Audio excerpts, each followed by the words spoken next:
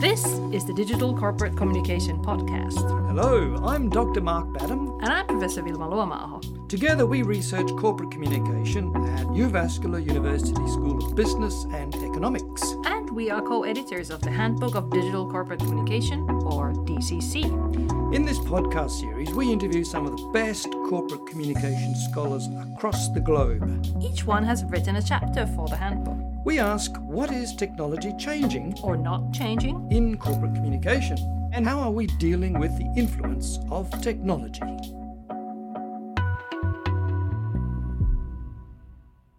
Today we are talking about digital corporate communication and issues management. We are talking with Professor Laura Ilja, who is Head of Department of Mass Media and Communication Research at University of Freiburg, Switzerland. A lot of her research interests tend to center around communication processes taking place through social media and other new media, which contribute to the formation and management of legitimacy, reputation issues, and corporate social responsibility of business. Welcome to the podcast, Laura. Thank you. Thank you for having me. Laura, issues is much discussed in our corporate communication scholarship and other disciplines as well. How do you define issues, especially from an organizational point of view? So issue is an event, or if you want, also a fact, a topic that might become problematic for an organization. But what really characterizes it is that at the same time, depending on how it's managed, it can really become an opportunity. Mm-hmm. So let me make you an example. You have a company having a product defeat. Of course, this is clearly an issue, a problem, but depending on how they fix that and how proactively they are and how they engage into a good management of that, this can even become an opportunity to show how good the company is, right? So that's why issues has these two phases. And even though the word itself in English recalls a problem, in reality, it's something that also can become positive. Right. So is everything an issue? It seems that many things can turn into an issue, but what's the difference between just a problem that's being discussed and something becoming an issue? So clearly, I would say an issue, it's not the same like a topic or like any problem, right? And there are two reasons. First of all, an issue is something, it's a problem that has behind a stakeholder. So someone who's interested in this issue, who's advocating pro or against it, right? So it's promoting, it's developing communication around it. Mm-hmm. And whereas a topic itself or any event, any problem doesn't forcibly have that. Mm-hmm. That's, I would say, one of the reasons why issue is different from other events.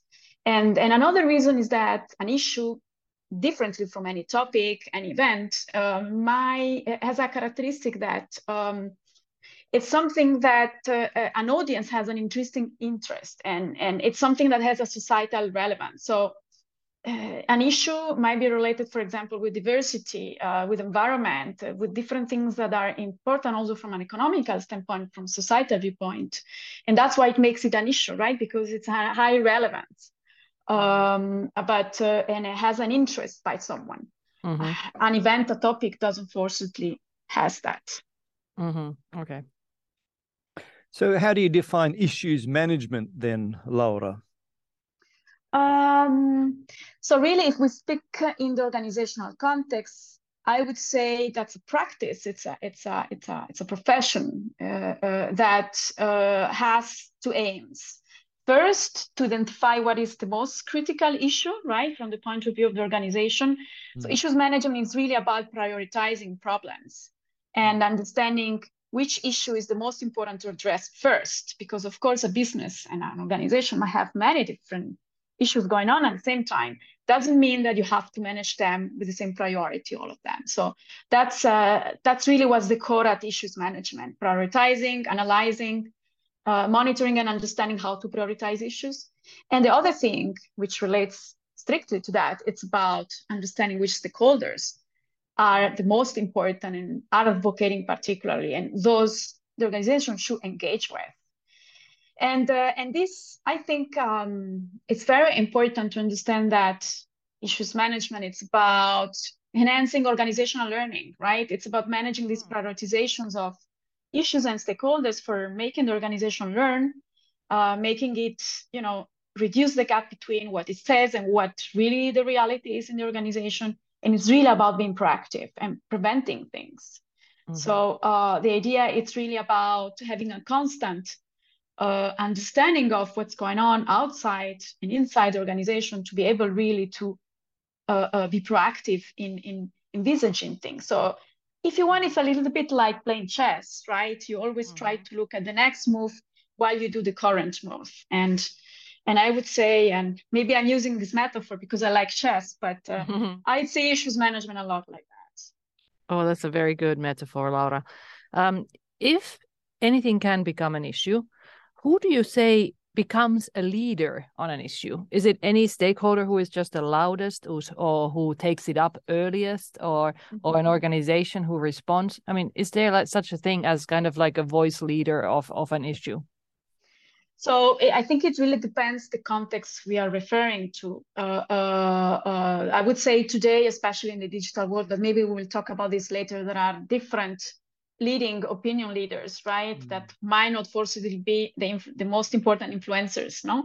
But I would say originally, yes. Originally, when you have an issue, you have typically a stakeholder group who's advocating particularly, and actually the way to prioritize and understand them is really to understand who's saying something, who's developing information, who's really at the leading of providing an opinion about it.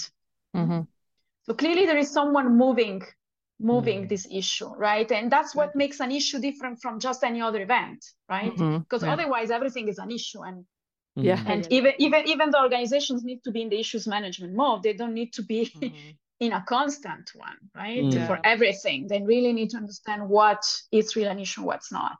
So digitalization has changed so much, hasn't it?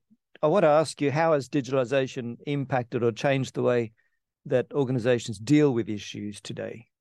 Well, I would say enormously, but at the same time doesn't mean that that's completely revolutionized, issues management. So why I'm saying that? Well, clearly, since digitalization is there, the most important thing that has changed is that, in fact, before in the pre-digital phase, an organization that wants to manage issues look at voices, like you said before, right? The one voice that's out there, a leading organization, an NGO, a governmental institution, or any organization that says something relating to that issue and he's advocating for it, and could start to manage it this way. Whereas right now in the digital area, voices are more refracted, are more fragmented, right? So one has a different constituencies that are stakeholders, because of course they have a stake in the organization, but are not only stakeholders. They maybe have a stake in a specific issue that relates with the organization and not directly the organization, right? And you have different people having different viewpoints and much more fragmented. And therefore, because there is more possibility for different voices to be heard today, right? Rather than having, for example, news media mediating these voices and picking up the most relevant one and broadcasting it. Right now, today, potentially everybody can broadcast its own voice, and this voice can become prominent. And when it becomes prominent, it's when others participate and appropriate what this person says to their own domain, right? That's why things become fragmented. And this is very, very turning point. Like when I teach, I say to students, what really changes a lot is that right now, something which potentially is just one issue, maybe might become 5, because of the way it evolves and refracts and changes. And is reappropriated online. And therefore, the organization needs really to understand how to deal with this fragmentation of issues. Right. And whoever is translated into the process.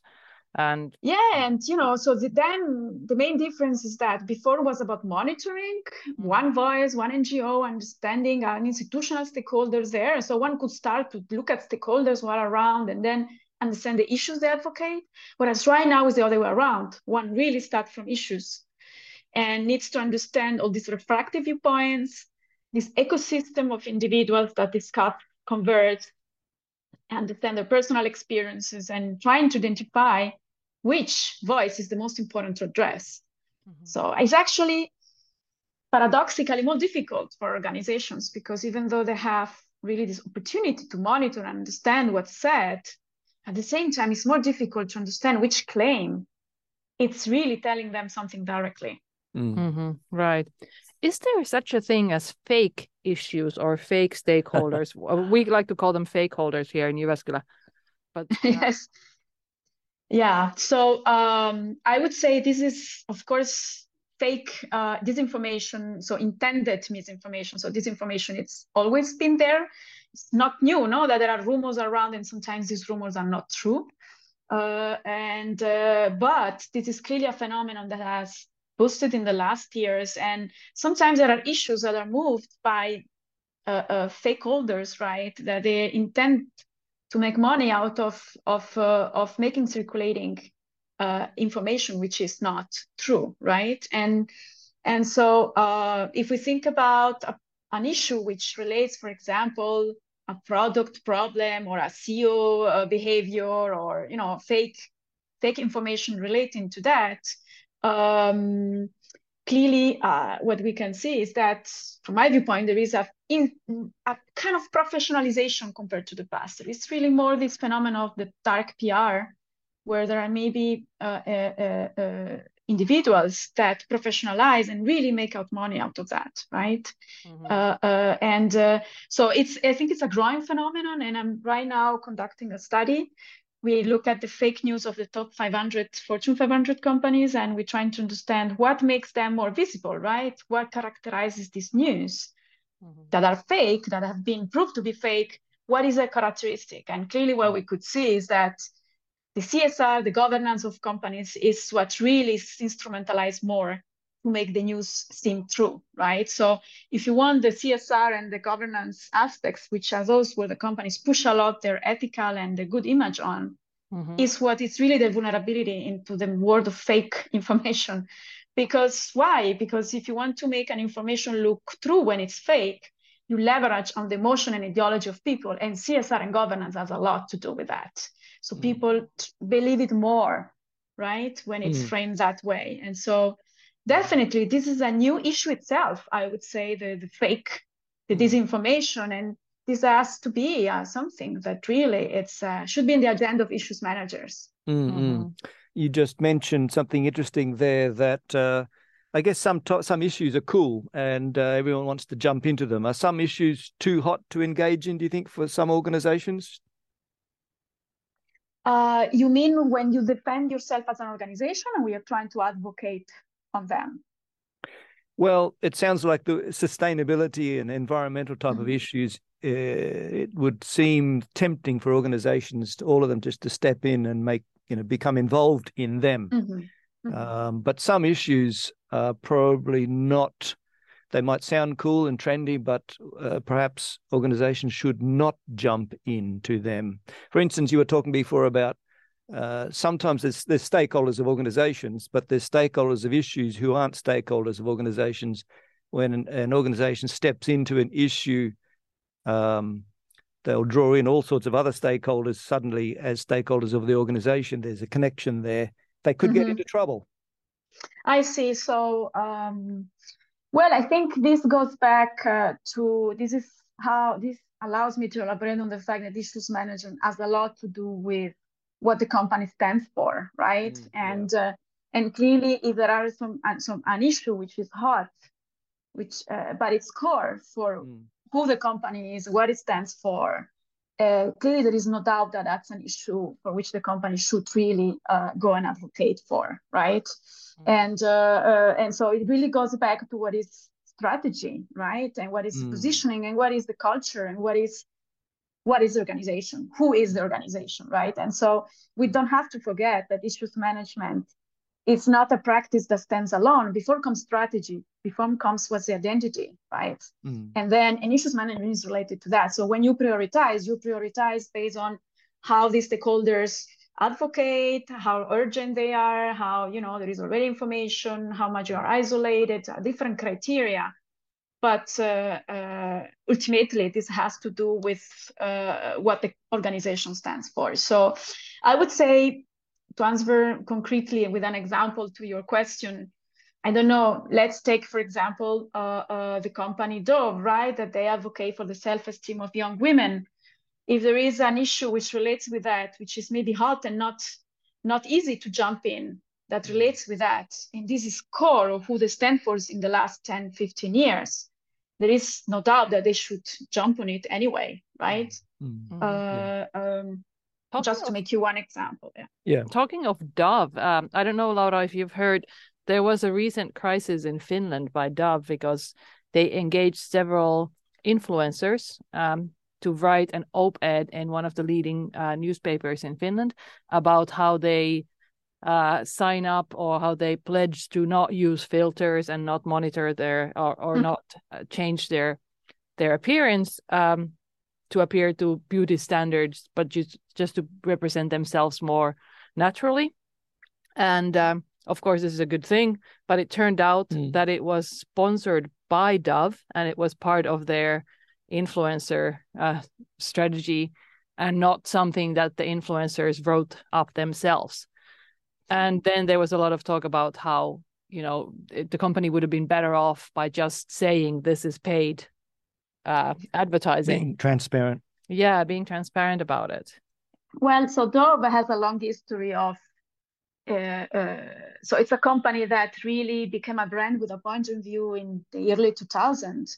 And in the last 10, 15 years, it had its ups and downs in the way the company was doing that. Even think about, there was a campaign some years ago in the US in which there was a African-American woman taking away her clothes and becoming white, right? This was also very, very much, even though the intention was to show how you can change your skin and be beauty as you want, this was racially, this was a big problem.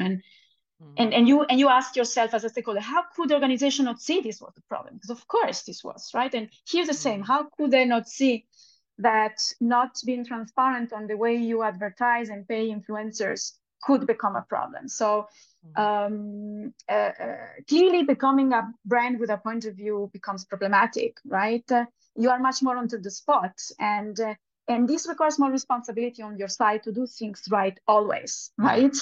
Because otherwise it doesn't seem authentic. Dove is an organization like any other. Probably it has some mismanagement insights related with some practices. I don't know what are the ethical guidelines that are going on and put in practice in Finland. I would say it's the basic of any organization to be transparent on paid advertisement, right, today. And I don't know exactly what went wrong in that case, why they didn't do that. But clearly, it's not a smart move, definitely. So we've talked a lot about the digitalization's effect on issues and issues management. Has anything not changed despite digitalization's impact on it? What's remained the same? So I would say, and here maybe I might sound a bit vintage or classic, I don't know, to those who hear, and in particular, I think to students and my students, when I say that also in class, they say, okay, that's not the discovery of the hot water, but I really believe that media still are important, right? I mean, in issues management, the media sphere has always, the news media, right? The traditional news media has always been very important to provide credibility to what it said about an issue. And especially in this world of stakeholders, like we said before, having, a non-news media certifying somehow what is said online and giving it importance, still, it's an important part of the process of issues management, right? And this hasn't changed. And so metaphorically speaking, if you think of issues management like a cockpit of an airplane, well, the cockpit is always the same, right? You have in front of you a number of indicators, issues, stakeholders, you have the media, who still are very important. And it's still an important piece of the process of issues management. And we don't have to forget about that. So even though we talk about digital revolution, there is still this very important symbiotic relationship between the new media sphere and the more traditional one, which has to be acknowledged and has to be given importance in issues management. Okay. What about, we talk about influencers, and you talked about vintage issue. Some of us are a little bit older than others, and I remember opinion leaders. So do you think they still have a role to play, influencers or opinion leaders, in issues management, despite digitalization's effect on all of this? So I would say one of the main learnings from digitalization and issues management is that it's not anymore about monitoring influencers, but it's about predicting content boosting, right? So I would say they are less important than before, in the sense that given that now there is this digital collectives that are done of many participants that might not be influencers, what one is interesting to monitor and predict is the rise of a discourse, right? And this sometimes doesn't depend on influencers. Now, say that influencers are anyway very important in particular, because when there is a digital collective going on, the influencer can really very much giving it a boost, right? But I would say if in the past influencers was the starting point for monitoring, nowadays is not the only starting point. So they still have to be considered as crucial, but they're not the only element in this cockpit, I would say. So you have new indicators to look at. And yeah, and I think this is a good news as well, right? Because, and a bad news, right? On one side, you have much more information and content to monitor, so you can better predict things. On the other side, you have more difficulty to understand who is beyond that, because if we don't have the influencer, who are the people behind these digital collectives? What characterizes them? What are the motivations? We are in front of an audience, of a constituency that we don't really understand who they are, and every time they have a new skin, right? So that's what makes it more difficult for issues managers. Right. Well, Laura, is there a dark side or a downside when it comes to the digitalization on changes in issues management? So I wish there were not, but I would say yes. I think there is always, whenever data information has become an exchange, if you want, since digitalization is there, data is money, right? And so the fact that issues management collects information, data to analyze, monitor, predict the surveillance risk, right, on the motivation beyond doing issues management is there. So data ingested for issues management purposes might constitute a new form of surveillance if it's used in that way. And this is clearly, I would say, an important, possible, I wouldn't say is a current dark side, but it's a possible dark side of issues management, because there might not be regulations, and regulations are improving, right? But still, I would say the way to treat the data one uses for analyzing, how intrusive one can be, it's still a topic, I would say. And maybe another thing is what I told you before, this dark PR, this non-ethical use, using monitoring and using information more than to predict and find opportunities and monitor and defend, more to attack and discredit, could be another dark side. And this has always been like this, right? But the digitalization has augmented the risk of that, because there are more people who maybe enter into the issues management mode for the wrong purposes, right? And this is clearly, unfortunately, a possible risk. Tell us about this example of the delete Uber boycott and what lessons we can learn from that example. Yeah, so we included this example in the chapter because this is from a study which was published in the Journal of Public Affairs, and we are retaking it here as an example. It's a perfect example because a boycott for a company, right? And one might, if you look at it superficially, you might think, okay, there is one boycott, one voice, everybody wants people to stop using the Uber app. This was the case of Uber, not during the Trump travel ban. Uber was still providing the service, whereas taxi drivers, they were doing a strike, right? And so there was a controversy around the fact that Uber was opportunistically making money out of that, right? And so this boycott came out. One might think that's the main reason. There is a unity. But if you look at the digital collectives beyond it, that's what we do in the chapter, right? We show this as an example. There are many voices, many fires for Uber to start to try to extinguish, right, as issues.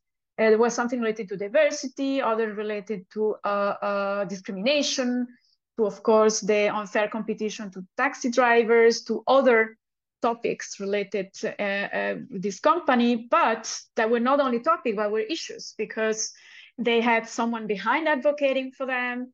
They had the possibility to be managed for the best instead of only be just a trending topic. Just the company had the choice to decide what to address first. And I think that's what we try to do with this example, showing the fragmentation beyond a possible unique event like a boycott, right? Mm-hmm. So would you say that a company can, or any type of organization can avoid issues? I think issues can be prevented and their gravity can be avoided, right? So the fact that they become a crisis, this could be potentially avoided. That was the main function of issues management, is to avoid that an issue become a crisis at some point, right? So, but an issue in the early potential phases cannot be avoided. It can only be managed, right? What you can avoid is that it becomes a bad thing, right? A very big problem for the organization. But you cannot avoid issues. Issues are there. I think we could see that, we are now in a constant issues management mode after the pandemic, right? If before there were companies not doing issues management, now they understood the importance of doing that. And issues are there always. And it's the way you manage, you are ready to react to them, that makes them really very big and problematic issues or not. And that's really, so I don't think you can really avoid an issue. You can avoid that it becomes later on in a much more urgent phase. So yeah, it's really about prevention, right? You can prevent this, really, you can do that. We're just wrapping up in a minute, Laura. So perhaps you could give some advice for organizations, especially for corporate communication practitioners who are dealing with issues management in today's complex digital environment. Yeah, so I would say probably the first advice I would give, and this is something that my co-author in this book chapter, Elena Corleone, she always says, also for her long experience, as a professional, and this is something that we really try to provide in this book chapter, is the idea that issues management is not just anymore about monitoring, but it's about predicting, right? Predicting a tipping point, which is what we explain in the book chapter. It's a critical mass of discussions and discourse and hashtags, or any unit of analysis you have, that shows you starts to be convergence around an issue, right? And it's about predicting the rise of these digital collectives more than just monitoring. So I would say practitioners really, they need to change from the mood of just monitoring to the one of predicting. And this is crucial today, because why? Because before you could monitor stakeholders, but now you need to predict issues that emerge as digital collectives, right? You cannot just monitor someone. So the predicting aspect is crucial here, I would say. That would be my first suggestion. The other one is that to really focus on content rather than only influencers and users, right? Yeah. We managers that maybe are put into an issues management function, maybe they have a background in marketing or in others where they have been trained more to target influencers for marketing purposes, where issues management is a bit different. Of course, you can still target influencers and you have to do that, but you also have to really focus on content rather than just stakeholders and influencers, I would say. And then, yes, stop monitoring just communities, right? The idea, some practitioners right now, when I talk to them, they say, I'm looking at this group and at this group of people, these forums, this is where people discuss, but digital collectives emerge outside them, right? And so you really need to really understand the ecosystem of discourses, right, that are there. And it's really about changing a bit the modus operandi of how we have been working so far as professionals in this area. Yeah. Right. So think a bit, and this is our closing question, towards the future. What do you think will happen to issues management in the future? You mentioned already that it's going to be more about predicting. Is that how you see it happening, or will we be able to preempt things in real time in the future?